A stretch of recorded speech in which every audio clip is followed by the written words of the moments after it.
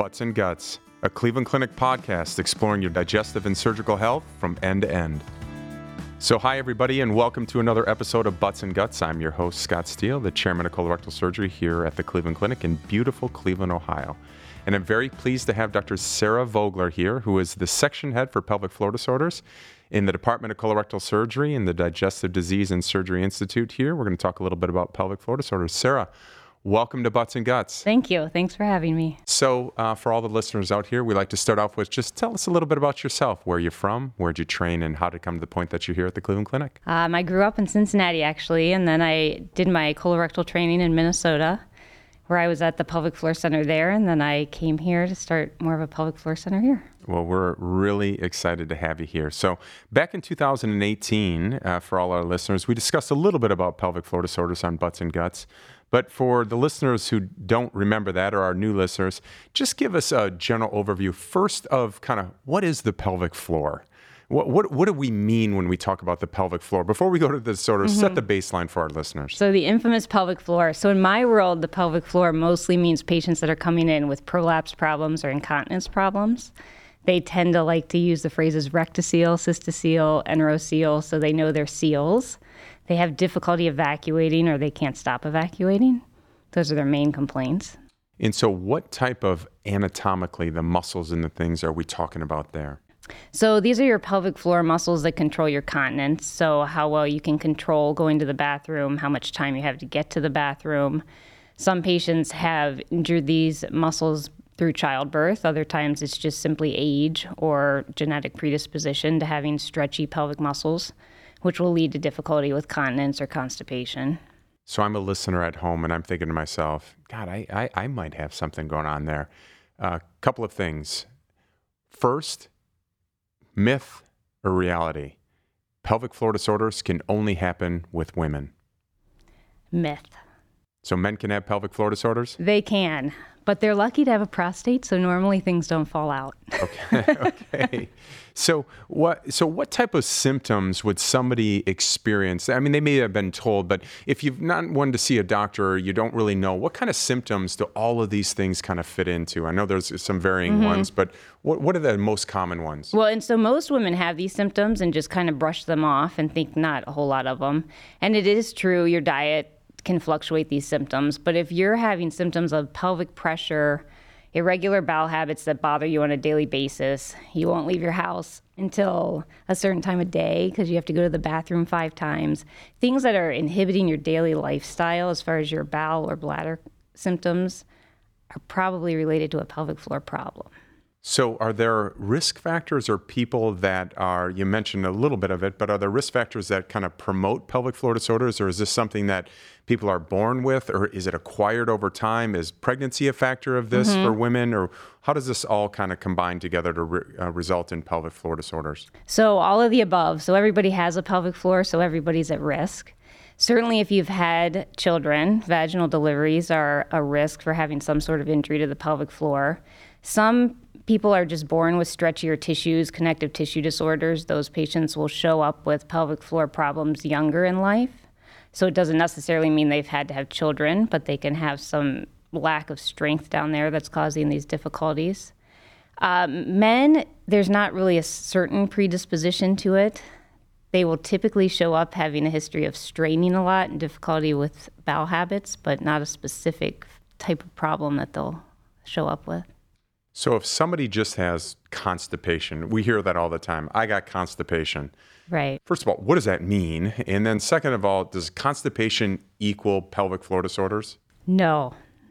Constipation is different for everybody. Most men will call themselves constipated if they haven't gone to the bathroom by noon some days, and most women will say they're constipated if they haven't gone all week. So it's variable. I think constipation means if you are uncomfortable and not being able to pass stool, then you're probably constipated. The easiest way to treat that is to simply take something that helps things move through your colon at a little bit faster rate. And that means you don't have a pelvic floor disorder. You have a pelvic floor disorder if you're actually getting the urge to go to the bathroom and you can't make it there on time, or you go and nothing can come out. That's more classic of some sort of prolapse symptom or lack of strength down in your pelvic floor. So walk me through as a patient. I I see my primary care doctor, or I see a gastroenterologist, and I'm told that I have a pelvic floor disorder, one of the SEALs or constipation or whatever, and they come to your clinic. That could be very scary, I think, to come to a colorectal surgeon's office, and especially if it's something with pelvic floor. So walk me through, what is that visit like? What is a pelvic examination like? What does this all entail? So for women, it's pretty common that they've seen a gynecologist at some point, so it's very similar to that. Most of the visit is focused around gathering the history and trying to tease out, is this an actual surgical anatomic problem, or is this simply something that's functional because of their diet or habits that they have? The exam itself is pretty simple. It's a rectal exam, so nothing fancy, and they've probably already had a gynecologic exam.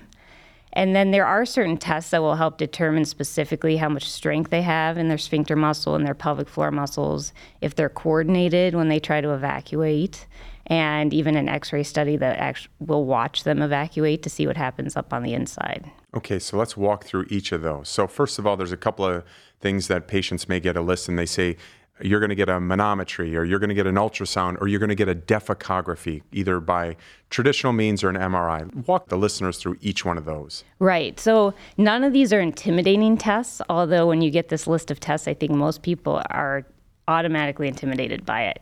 But if you think about it, doing a digital rectal exam is not a very scientific way to determine how much strength or coordination is happening in the pelvis. So manometry is simply a small probe that goes in the anal opening, and it will measure specifically the strength in the anal sphincter muscles.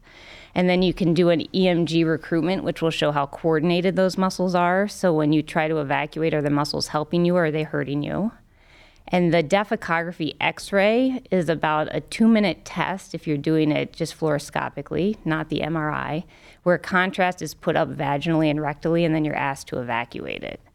That test sounds crazy, and it may be the most intimidating. It's probably by far the most helpful to me because I don't have x-ray vision. So when patients come in and tell me this is what I do in the bathroom, and they're describing toilet gymnastics and all these crazy things, that is the test that will help me see what's happening on the inside that's causing them to have difficulty in evacuating.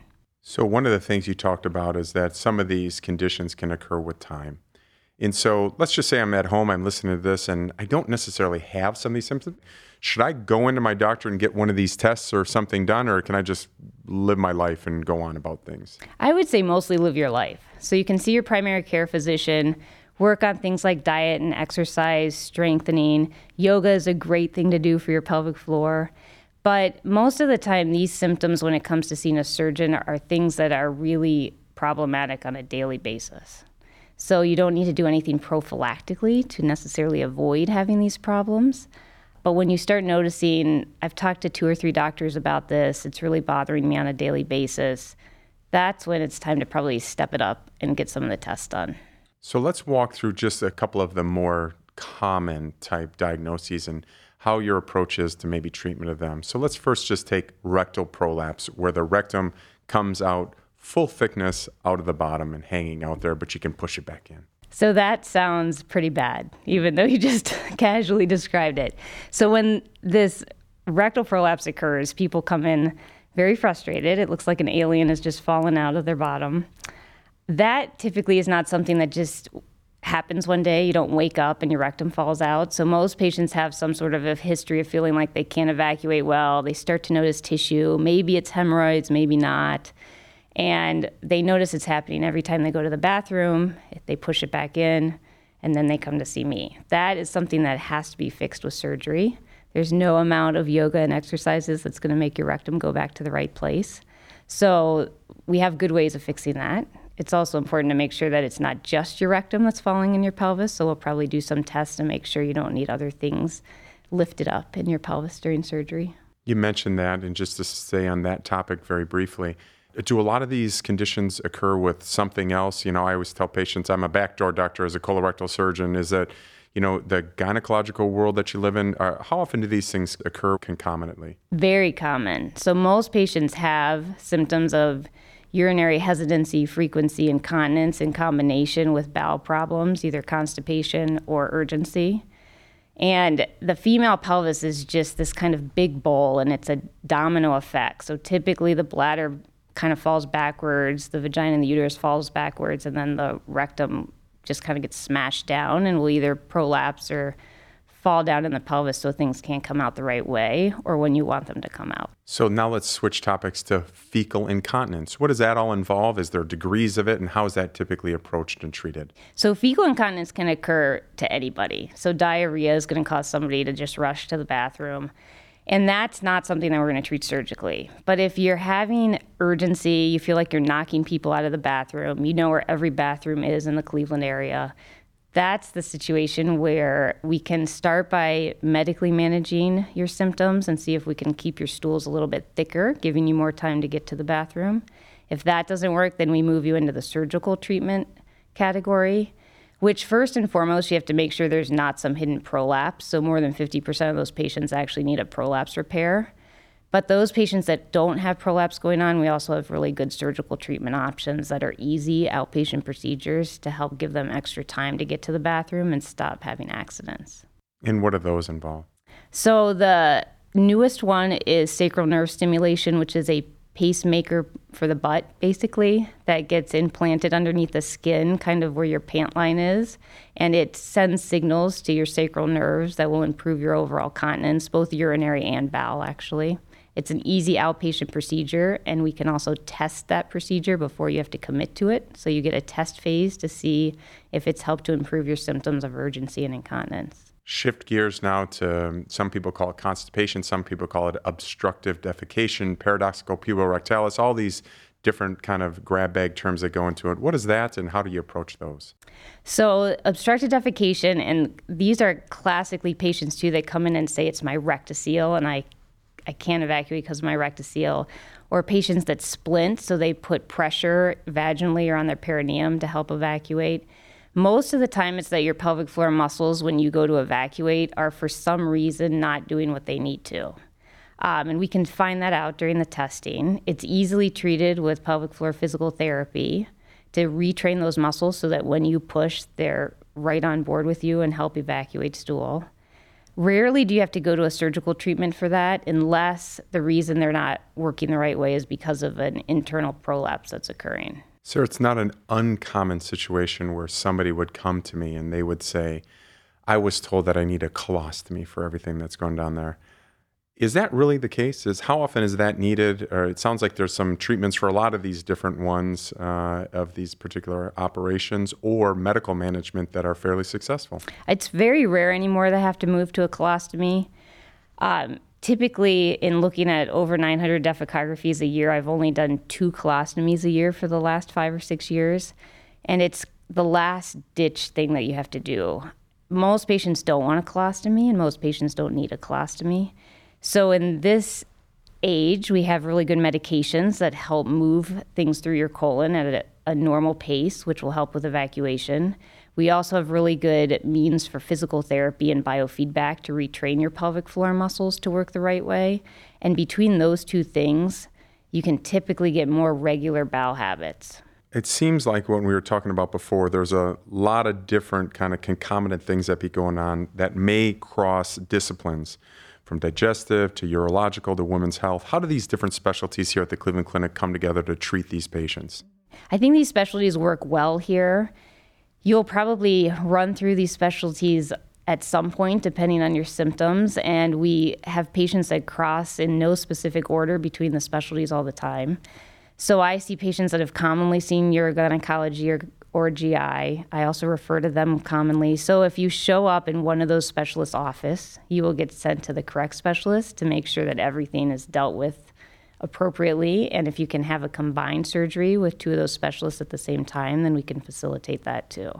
Sir, what advice do you give to patients out there who may be hesitant to bring some of these uncomfortable topics up to their doctor? I mean, you know, it's one thing to say, listen, I'm losing my stool, or I can't hold things in, or I haven't had a bowel movement in 2 weeks. Mm-hmm. What advice do you give to patients about that? So we know that happens. We've actually studied that, and 50% of women will not mention this to a physician. So I think you need to mention it to a physician.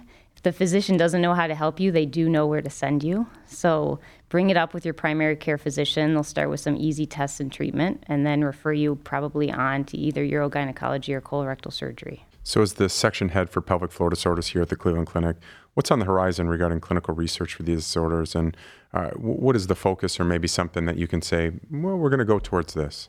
So pelvic floor surgery has changed radically in the last 5 years. We're much better at it, and we can do it minimally invasively.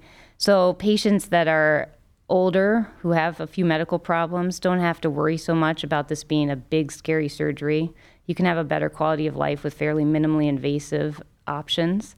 So don't be afraid to go see a surgeon because of that. We're pushing towards that, so having robotic surgeries, which involves very small incisions and an overnight stay to fix all sorts of different prolapse problems, as well as the outpatient incontinence surgeries. So we'll keep moving in that direction, and that technology is only getting better. That's fantastic stuff. So we like to end up with all of our guests, a couple of quick hitters. So first of all, what's your favorite sport? Running and swimming. And what's your favorite food? Ice cream. Oh, wonderful. And I have to ask, what kind? Oh, it changes. It depends on the season. And then what's a trip, one of your favorite places that you've been to? French Riviera. And your last non-medical book that you've read? It was actually Little Fires Everywhere, because I just moved to Cleveland, and it's about Shaker Heights. That's fantastic. I think a Shaker Heights author. So, and then you're from Cincinnati. You spent some time here in Cleveland in the past, and you're relatively new here to the Cleveland area. Something that you like about Cleveland? It's much warmer than Minnesota, where I came from. Well, we're very glad to have you here. And so for more information on pelvic floor disorders in treatment at the Cleveland Clinic, please visit clevelandclinic.org/pelvic floor. That's clevelandclinic.org/pelvic floor, PELVICFLOOR. And to speak with a specialist in the Colorectal Center for Functional Bowel Disorders, please call 216-444-7000. That's 216-444-7000. Sarah, thanks for joining us on Butts and Guts. Thanks. That wraps things up here at Cleveland Clinic. Until next time, thanks for listening to Butts and Guts.